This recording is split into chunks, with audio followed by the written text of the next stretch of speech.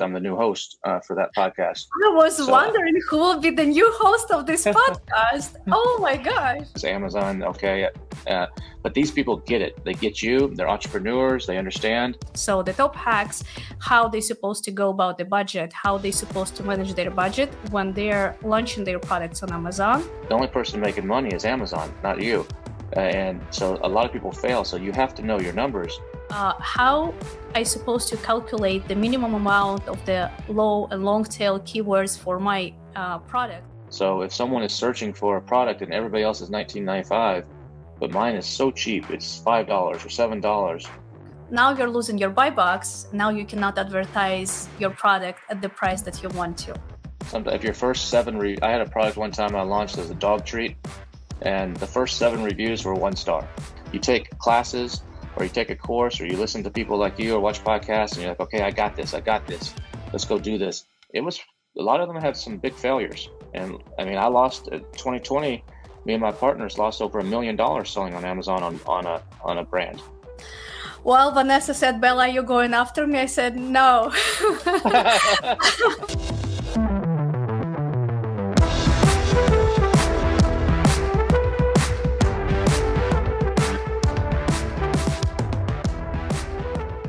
Hello, everyone. Izabella Ritz, Amazon Made Simple podcast. And today I have a very special guest. It's a king of our Amazon community with a very similar last name. And today we're going to talk about the best hacks, how to sell on Amazon, what to sell on Amazon, and the most expensive mistakes. But before we will jump into the topic, we're going to talk also about the upcoming event that the most sellers, the most advanced sellers are going to present and are going to visit, and I'm going to speak there as well this summer in August 14, August 19, 2022. Kevin King, welcome to my podcast for Russian-speaking community and for everyone else. Thank you for joining me today. Thank you for having me. I'm happy to be here. It's nice to see you, Isabel. Yeah, nice to see you too. To my knowledge, you started Amazon about like 20 years ago, e-commerce, right? Yeah, I started selling in 2001 on Amazon, back before a lot of the current systems and FBA and all that kind of stuff existed. So can you tell us a little bit more what was happening in 2001 with the e-commerce and with Amazon, and like what did you do? What did you sell? How did you choose the products back to that time? And what is the actual difference in between what was there and what is today? Yeah, back in 2001, I was selling. Sometimes I was using Amazon like eBay. So Amazon had, just like they have now, where you can sell your used items. It says sometimes they'll say sell yours. So I was using that to like sell my old DVD player, or sell my old record player, or something like that, or sell DVDs. Like I was changing from normal DVDs to Blu-ray around the time those came out. So I was selling my old ones. And then I have a company that does calendars. So it's a seasonal business, and we were selling to Amazon through a program called the Advantage program. I think it still exists, but it's for books, media, and DVDs. And so they would buy basically on consignment from us. So we would get an order. Back then it was for like 200 units or something. It was pretty small because Amazon wasn't as big. And we would send them the 200 calendars, and they would sell them and only pay us for what sold. So we did that for quite some time. But in 2015 is when I actually started doing what most people consider selling on Amazon now, the FBA model, where you're finding products in China or Europe or Vietnam or India or somewhere, and you're private labeling them and selling them on Amazon. So I started doing that business model in 2015. But I was getting checks from Amazon for things I sold for 14 years before that. This is incredible, especially when you know that people started in 2001, and in 2001 it's been a year that I just graduated. I didn't know anything about e-commerce. I just touched internet like in 2000. In the year of the 2000, I touched the internet and I created my first email back to that time where you've been already doing business online. How did you go from first sales to 2015 when you started your business on Amazon with the like FBA format to create a huge event, which is the $1 billion Seller Summit that is happening every year, and everybody are talking about this event. And now it's so huge to the point that not even everybody can get in every single year. Yeah, so I've been doing e-commerce since even before I started selling on Amazon. In 1995, I think I started my first website, and we were selling. We had a collectible business like baseball cards, and we had the calendars and some other things. And so we set up a little website. This is before Google existed. Back then, it was Yahoo and Alta Vista and Lycos were the big search engines. So we set up a little website to sell our products. We were doing direct mail, so like physical catalogs, like you get in your mailbox. Before that.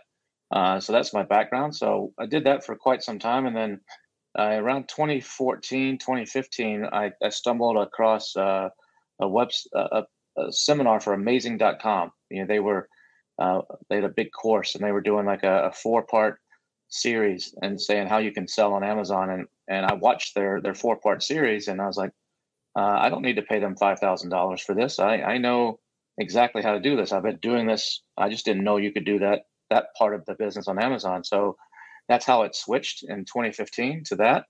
And so I launched 5 brands in 2015. We had a couple $100,000 to start with. Some of the products I designed myself, had the molds made, did the whole thing. Other ones was the traditional private label, find a factory and change it a little bit and put your name on it.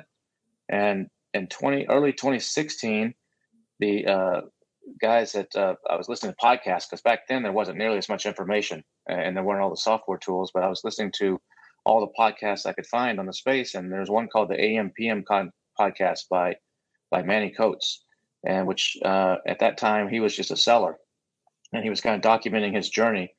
And then he started a software company called Helium 10, and that podcast became the Helium 10 podcast. Now, Tim Jordan was after Manny exited the company. Tim Jordan started to host it, and then they started another one called Serious Sellers, which Bradley Sutton hosts now. And now the AM podcast, I'm starting to host it, starting in just a few weeks. I'm the new host for that podcast. I was wondering who will be the new host of this podcast. Oh my gosh! Yeah, and thank you. And Manny Coates is going to be the first guest, so we're going to be talking about the story and kind of what he's up to these days, and what are some of the new ways to launch products on Amazon using Web 3.0, like NFTs and stuff like that, and some cool stuff. But so Manny, back in 2016, he had a Facebook group for his podcast, and he posted a message, or some people were talking in there about different ways to launch your product and different marketing tips. And what the information that was being given was false by the users. They were just talking about things, and one guy said, "Oh, this is how it works," and everybody started believing this guy. And I was like, no, that is not how it works. So I posted a message and kind of called them out, and Manny saw that, and he liked what I said. And so he said, "Hey, he reached out to me, would you come on the podcast?" I'm like, "No, I'm just a seller. I don't really want to go on the podcast. I'm just selling." He said, "I'll just come on the podcast." So I went on the podcast in March of 2016, and I just kind of said it like it is. Some people, you get on a podcast, they talk very corporate-y, or they talk in generalities, and I talk very specific. And I said, this is bullshit. This doesn't work this way. This is how you do it. These are the tips. And people just really liked it, and it became its most popular podcast. So other people heard that. They started to invite me on their podcast, and then I started getting invited to speak. So I spoke in the Ukraine at a big event for Russian speakers in the Ukraine and Kiev. I believe, right? Yeah, a few years ago, I spoke all over the world at all kinds of events for Amazon sellers. And then I decided, you know what, I'm going to do my own event for the high-level sellers called the $1 Billion Seller Summit. So it's for mostly people doing 7, 8, or 9 figures a year on Amazon. It's very exclusive. It's expensive to come, but it's all the high-level tactics. And I don't let the speakers just talk about general things that you might see at another conference. It's got to be very tactical and very, very high level. And so that's how that whole process evolved from me just being a seller, not really wanting to do anything, to going on a podcast and becoming popular, and then everybody wanted me to come on their podcast. This is awesome.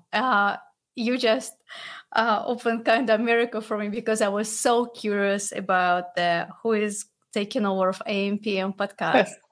It was like such a big secret. Nobody talked about it. I knew that Tim Jordan is not there anymore.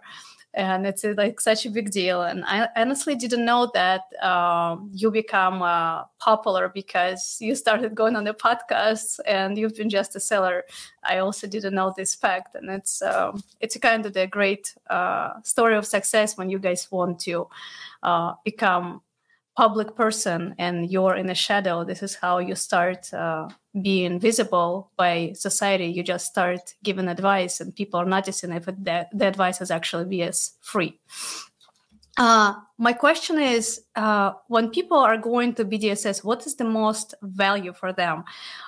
You mentioned that it's a high topics, like advanced, nothing is like for beginners. However, when people are starting their business on Amazon and they have investments, and if they want to go, do you think it's too early for them, or they can join to understand what will happen in a year or two when their sales will be scaling and they will start increasing their sales to like top of the roof? Yeah, I think the event like the $1 Billion Seller Summit is probably too advanced for a beginner. If you're already selling and you're doing $500,000 or $1 million a year, you'll probably get some benefit. If you're doing millions or tens of millions of dollars, you'll get tremendous benefit. So the speakers are carefully curated by me, like yourself. You're going to be a speaker in August, and you even had, I didn't just call you and say, hey, would you like to come speak? You had to like make a little you made a little presentation to me, like this is what I'm going to do. You kind of had to prove yourself, which I know you're good, but everybody has to do that. So it's a very high level of speaker. It's not just, okay, who's available, who will come. It's so I'm very picky on that. And then, so you get some benefit there, but probably the best benefit is it's 5 days and it's a lot of networking. So you're hanging around with other people that are like you. When you're at your house and you're talking to your husband or your family, they just look at you like, I don't know what the heck you're talking about. What's this Amazon? Okay. But these people get it. They get you. They're entrepreneurs. They understand.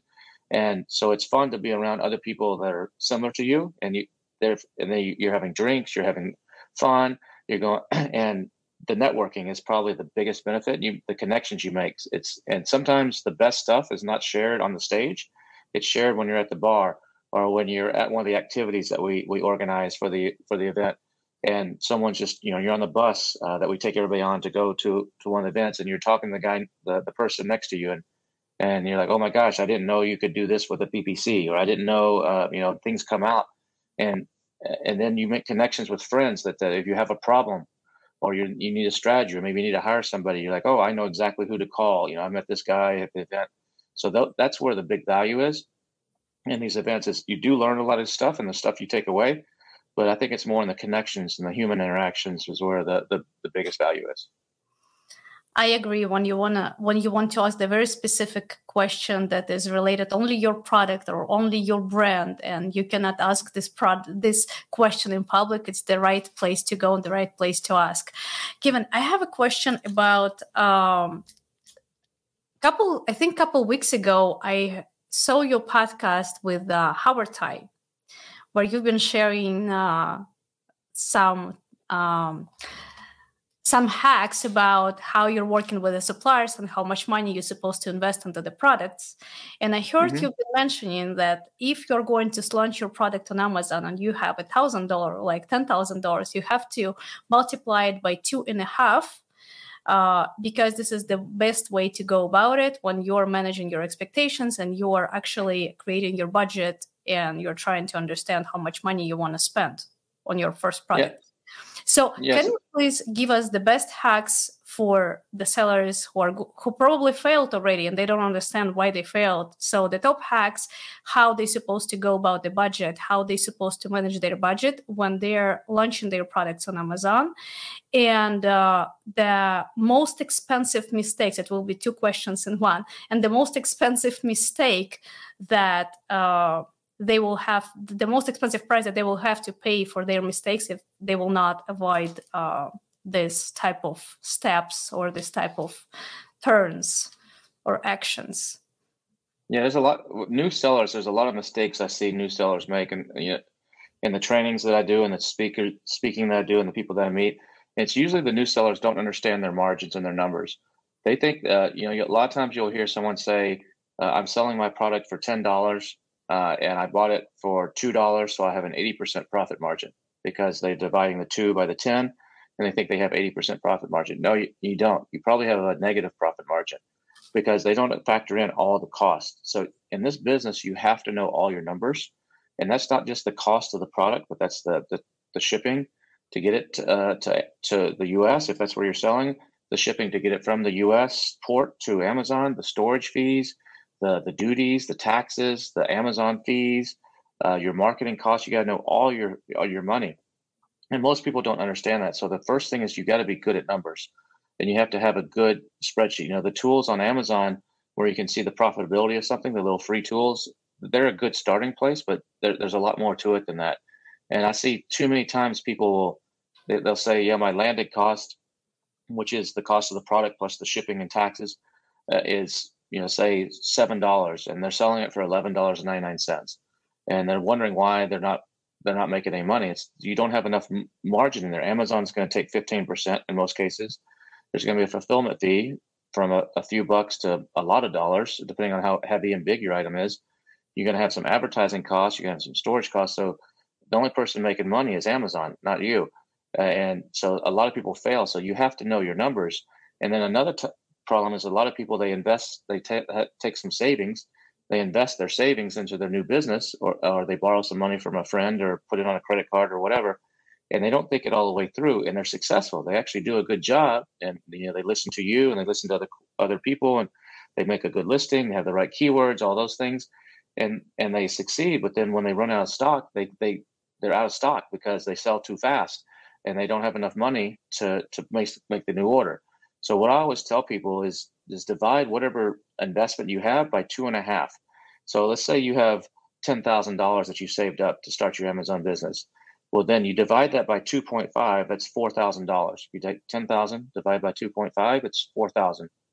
So you need to find a product that landed cost. So that's the cost from the factory plus all the shipping plus any of the taxes and duties, which sometimes can be 30-40% onto your cost. A lot of people forget about, because most products coming from China right now have a 25% tariff and then a duty on top of that in some cases. So it can be significant. And so you have $4,000 to manufacture the product and get it here. And people say, well, what about the other $6,000? Why don't I spend that? It's because if you're successful, you're going to need to pay the factory and make a new order before you sell out of the first one. So if you take your product and you start putting it up on Amazon and start selling well, you're like, oh my gosh, this is going greater than I thought. You're going to get on the phone, you're going to call the factory and say, hey, I need some more. And maybe this time, instead of ordering 500, you need 1,000 because the sales are going so good. Well, it's going to take the factory some time to make it. And so you have to build that in. So you can't just wait till you sell out, because the worst thing you can do on Amazon is to sell out of a product. If you sell out a product, then you're basically starting over when you relaunch it and at a disadvantage, and it just doesn't work as well. So you want to maintain that momentum. And a lot of times Amazon's not going to pay you for weeks. So maybe you sell the product and it's going well, but Amazon holds the money it's usually about 3 weeks, because they have to ship it. And then it's another 2 weeks, usually every 2 week cycle for most people. So it's a 3 to 4 week period. So you don't have that money. So you need that money to place that next order. Plus you need some money maybe for a software tool, maybe for some advertising. So maybe to have a package design. So that's why I always tell people at least have 2.5 times more than what your initial inventory cost. If you could do even 3 or 4 times, that's even better. But too many people, they spend all their money on that first product and then they're left, maybe with a success, but they can't continue it because they didn't think it all the way through. And so that's why I advise people to do that. And then you got to look at the margins. So if you're selling a product, I like to see at least a 4 or 5x margin. So that means the higher, the better. But if the product costs $3, that means if you're just, before you do all your calculations on a spreadsheet, if you find out from Alibaba the product costs $3, the minimum you should sell that for is about $15, maybe $12, because take that number by 4, multiply the 3 by 4 or 3 by 5, and that should be about the minimum. The higher, the better. So that's another mistake I see a lot of people make, is they don't have the right margins. Like I gave the example where the product costs $7 and they're selling it for $11.99. That if you take 7 times 4, that's 28. That means that $7 product should be selling for about $28. 3.5 would be like the lowest I would ever go.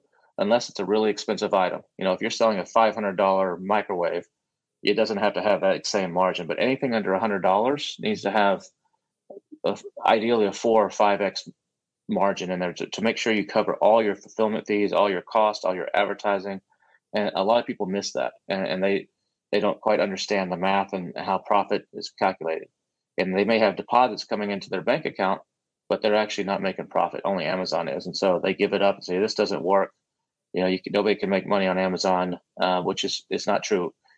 Amazon's still the best place to sell and the best place to make money. Is it easy? Absolutely not. It's actually hard, and it can be quite competitive, but there's still a lot of opportunity out there. I absolutely agree. Thank you so much for sharing. And here's another question. A lot of people are finding the product, and then they're taking their time. They are starting talking to the suppliers. They're doing the research. They're checking something else. And then 8 months later, they decided finally that they're going to launch this product. Do you have any tips? What person's supposed to do before they launch their product that they found 8 months ago or a year ago? Yeah, they should revalidate it. So you're going to have to, if you found a product a year ago and it took you some time to save the money, or you were just a little bit afraid to do it because what if it doesn't work, or you wanted to learn a little bit more, but you still want to go with that product, you need to redo all your research. Basically throw everything out from 1 year ago. Maybe you have the price for the factory that, if you just talk to them. So make sure that price is still good, because things can change on the pricing. And then go redo Amazon, depending on if you're using Jungle Scout or Helium-10 or whatever your tool is of choice. Do the X-ray if it's Helium-10. And then what I like to do is I use Data Dive. Data Dive, I think, have you used Data Dive? Yes, Izabella? after you told me that I have to, I started using them, and we subscribed already, I believe, about 30 or 35 people from our community to Data Dive, and everybody are very happy with them. Yeah, I think that's one of the best tools out there. Brandon, I know him well. He's a super smart guy. He started that tool like 3.5 years ago for himself, and he was doing it on spreadsheets. And I saw him make a presentation in China. He and I were presenting over there about it. And I was like, that's really smart, but that's a lot of freaking work. It's like taking a day to do an analysis with all these spreadsheets. And he's automated the whole process now to where you can get these answers in like 2 or 3 minutes. It's amazing. And so what the Data Dive tool does is it sits on top of Helium-10. So you have to have a Helium-10 subscription.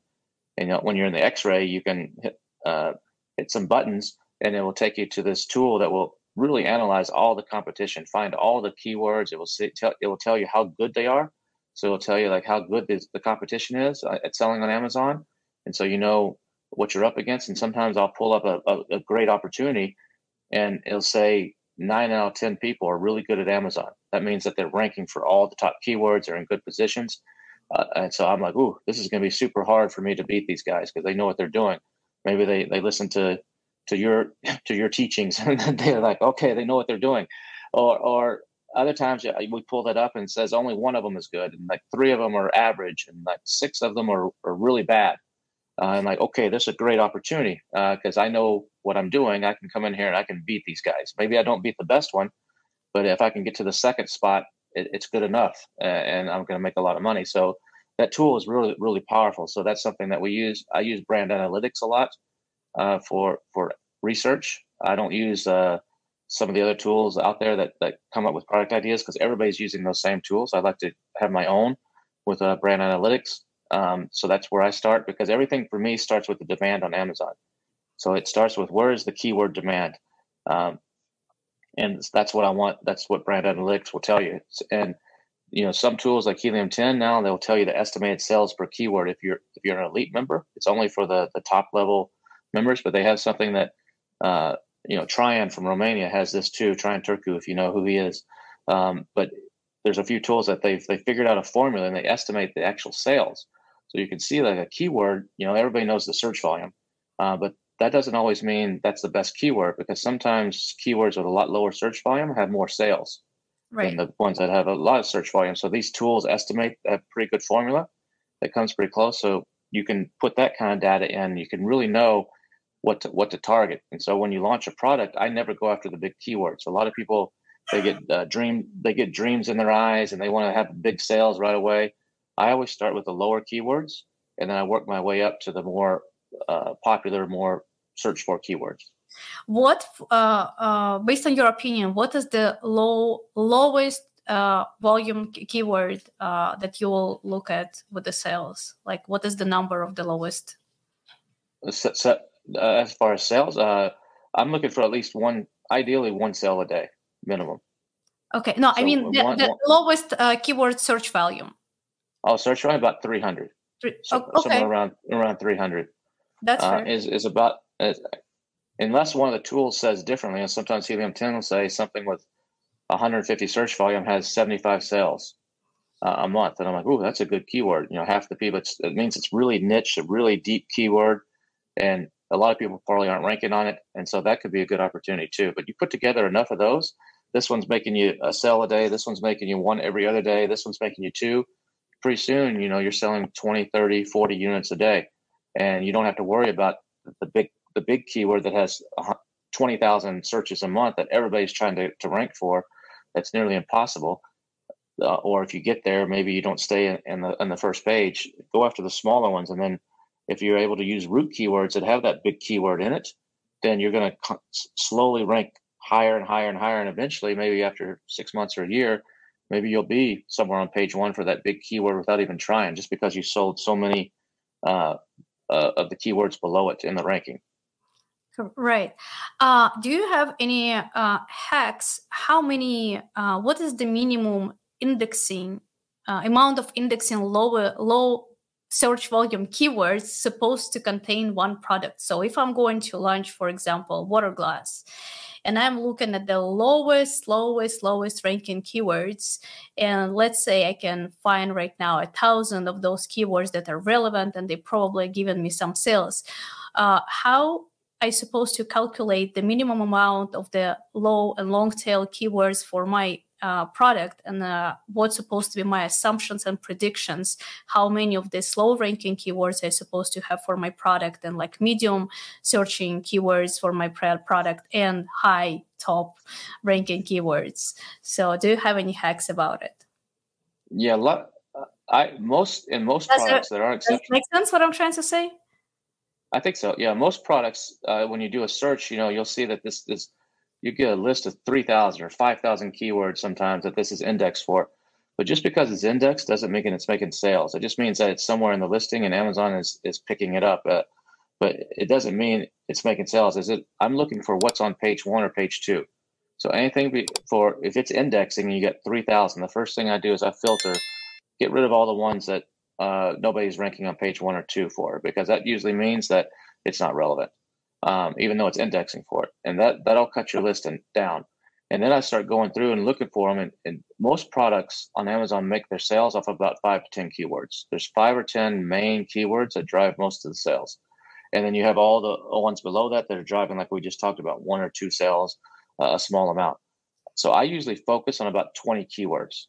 Even if the product has hundreds or thousands of keywords, I usually find, okay, these are the 20.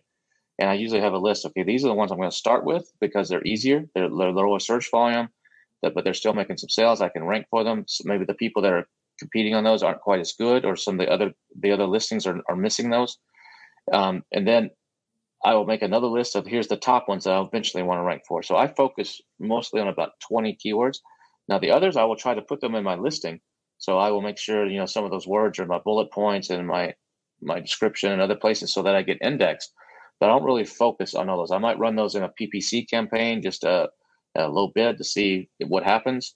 But there's usually, like I said, about 20 that I focus on. And that's the strategy, because you can spread yourself too thin and start just worrying about too many things. And then I think that can actually be a bad thing instead of a good thing in some cases. You mentioned PPC campaign. So if we will do a little bit of the backup, and the moment we're launching the product, how could we predict and how we can estimate the amount of money and the amount of budget we have to launch this specific product? How do you go about it? Yeah, that's a hard question to give you a specific answer because it depends on your product and how competitive it is and what the price is. But I assume the first month my ACoS is going to be about 150%. So when I first launch a product, I'm having to pay, just like if you go into your local grocery store in the United States, and you see something on the end of the shelf, you're walking down the aisles, and on the end, it's called the end cap. On the very end of the aisle, like when you go between aisles, there's some chips and promotion. They had to pay to be there. That wasn't for free.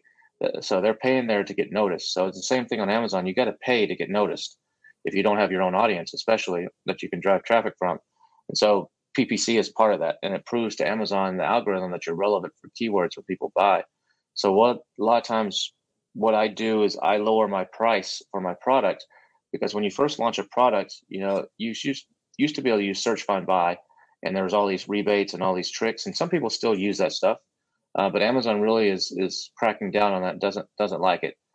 Like I said, some people still do it, and it works for them, but you have to be careful.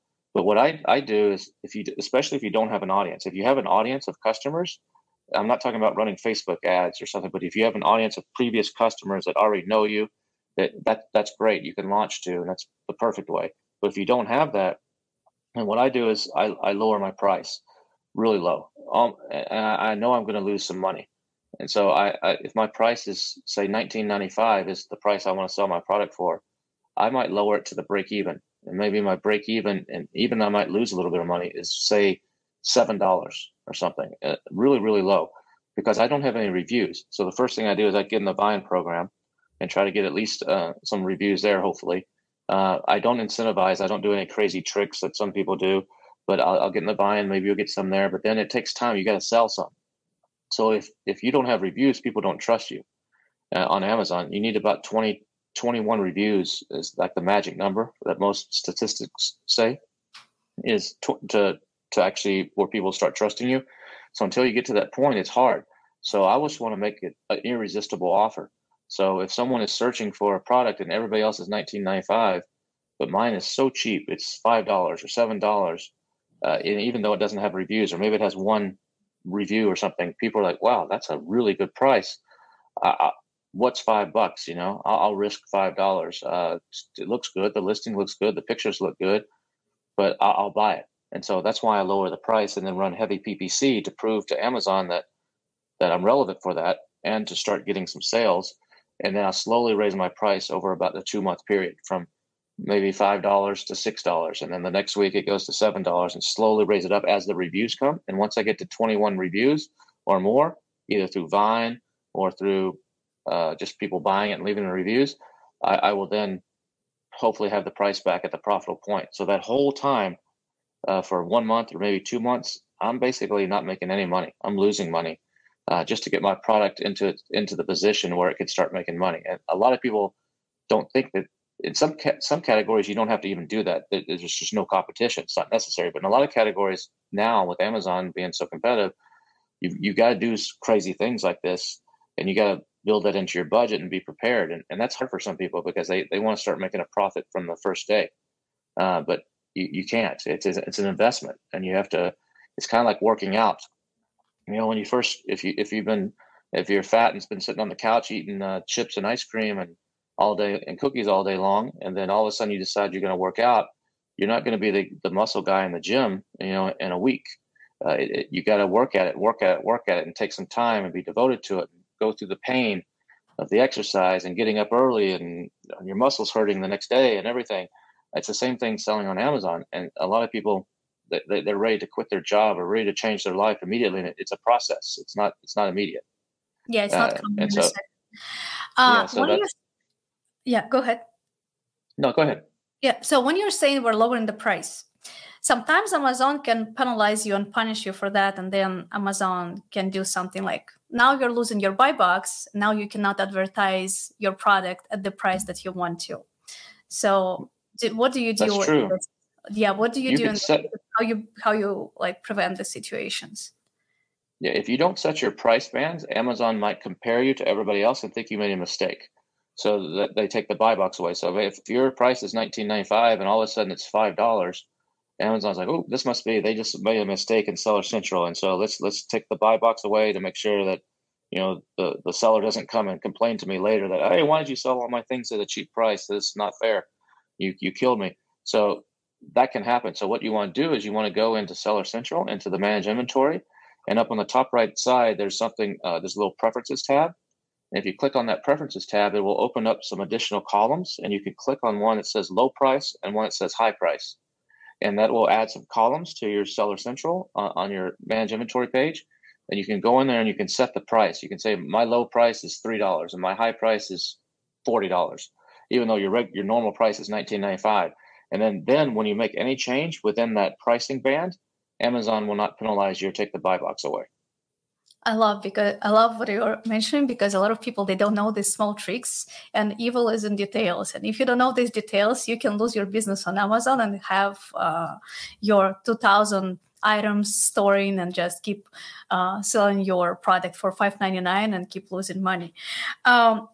Another question I also had for you, and probably it will be one of the last ones: when will you consider the product as a failure product? So let's assume you launch the product, and what's supposed to be ACOS, and like what's supposed to happen when you'll say, okay, this product didn't work? So I like to get over time I like to give a product. I mean, sometimes a product's a failure from the beginning.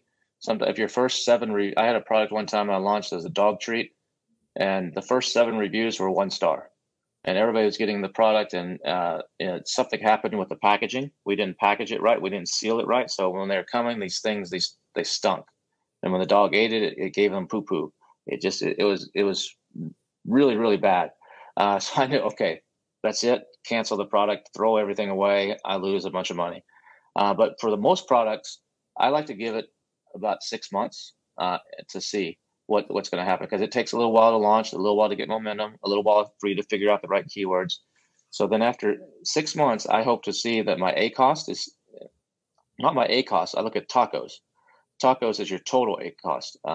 Most people don't know if you understand the difference, but ACOS is the cost for the sales for advertising. So if I sell 100 units of my item, and let's say 50 of those I sell because of my advertising, and say 50 of those I sell, people just organically find me just by doing a search.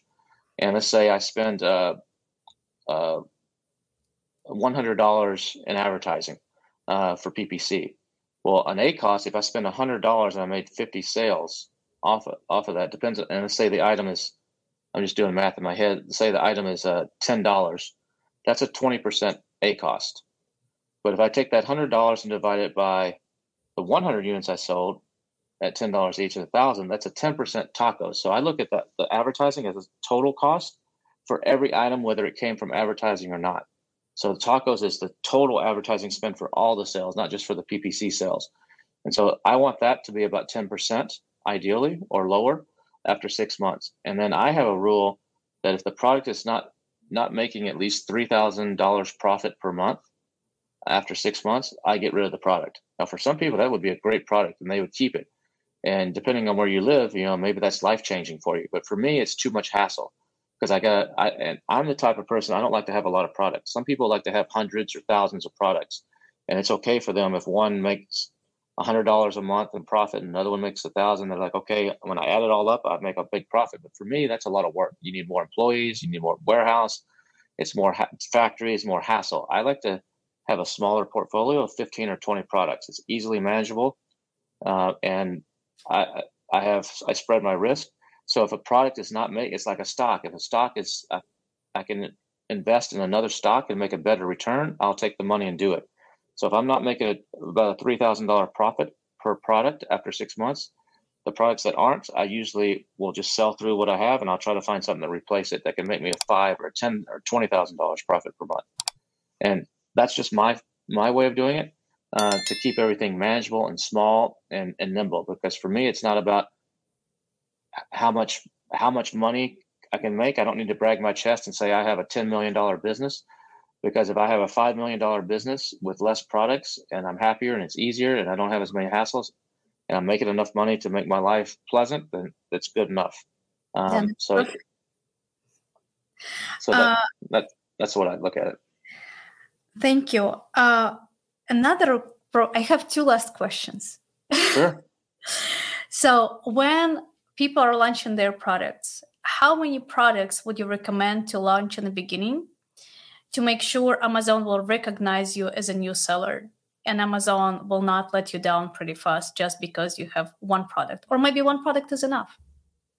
Yeah, I think if you don't have experience in e-commerce, I think you should start with one product. If you've been doing this, maybe you've already sold on Shopify, maybe you've already sourced in China for your another business, or you have some experience, you could launch more than one. Like when I launched five. But I had a lot of experience, like we talked about earlier. I've been doing this for a while. But for a new seller, I would recommend one. And the reason one is because most people fail on their first product. The first product for most people is a learning. You take classes, or you take a course, or you listen to people like you, or watch podcasts, and you're like, okay, I got this. Let's go do this.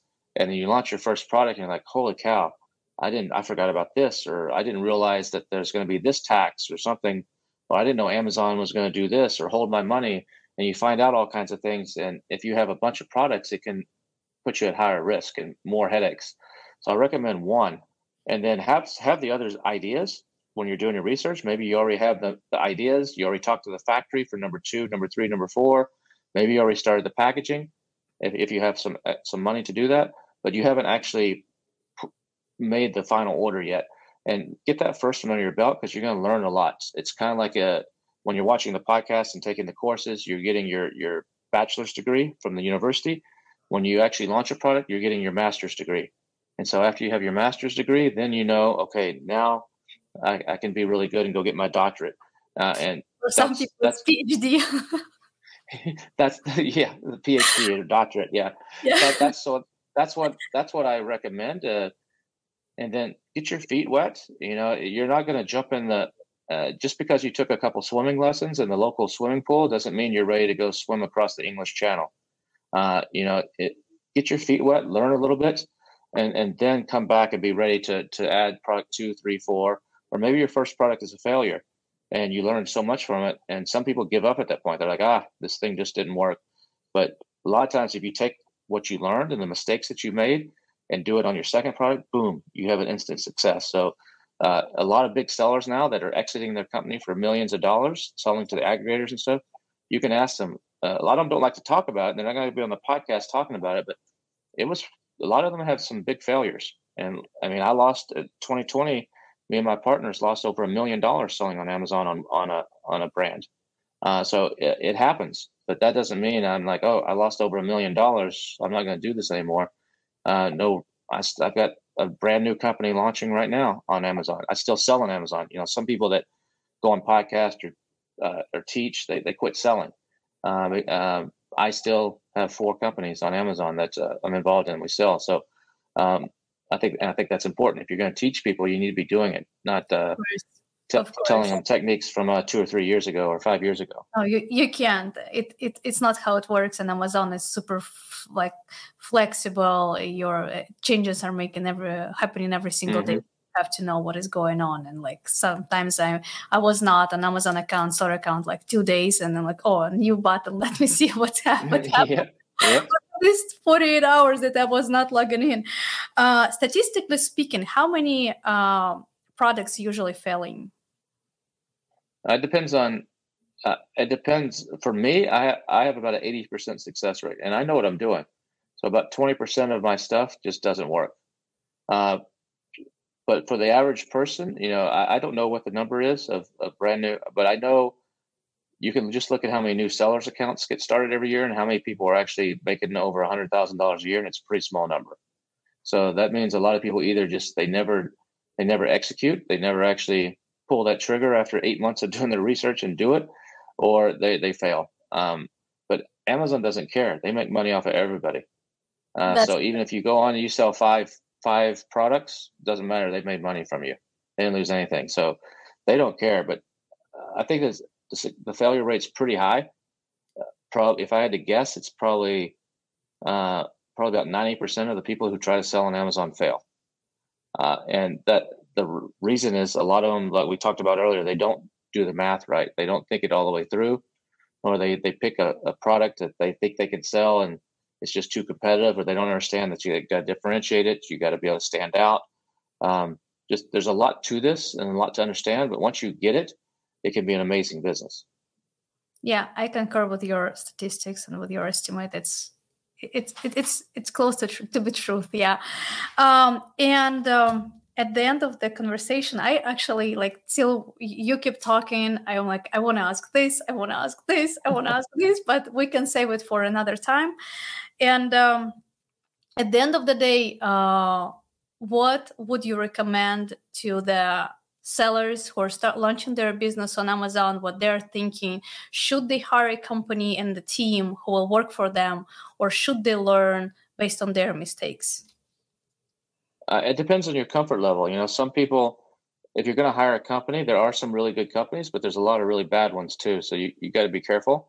But if you're going to hire a company to do it for you, just do your homework on the company and make sure that they really know what they're doing, and ask them for examples of past clients, ask to talk to past clients.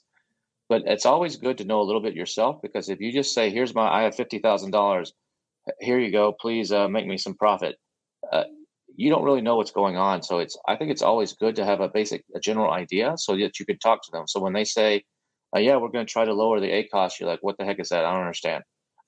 If you have a basic idea and you've launched a product yourself or been at least involved in part of the process along the way, I think it's going to help you. And sometimes the company may go away. You're bugging us. Just let us do our thing. But in the end, I think it's a partnership and it can be good. So be careful with some of the done-for-you services. There's a lot of them out there that make big promises and it doesn't happen. But someone that has experience and has the knowledge can make a big difference for some people. So it just depends on whether you want to be the entrepreneur or you want to be the investor. I agree.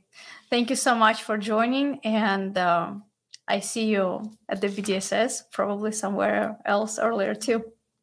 Awesome. Looking forward to having you in August. It's going to be awesome. Excited for it. Yeah, I'm already preparing, and we're also thinking to include how we're going to calculate ad spy and how we integrate it into the math when we're choosing the product. So my team is working under the formula right now to include it into my presentation. Awesome. So we hope we will make it happen, and it will be something really advanced and interesting for your audience. Yeah, you might win that prize, the cash prize for the best speaker. Well, Vanessa said, Bella, you're going after me? I said, no, I am not. Almost every single night in the shower, I'm thinking how I'm going to present at the BDSS. So until August 14th, my mind is pretty busy. Awesome. It's going to be great. Yeah, I believe so. Thank you so much, Kevin. Yeah, thank you. You're welcome. Very much. Best of luck to everybody out there. Yeah, bye-bye. Bye-bye.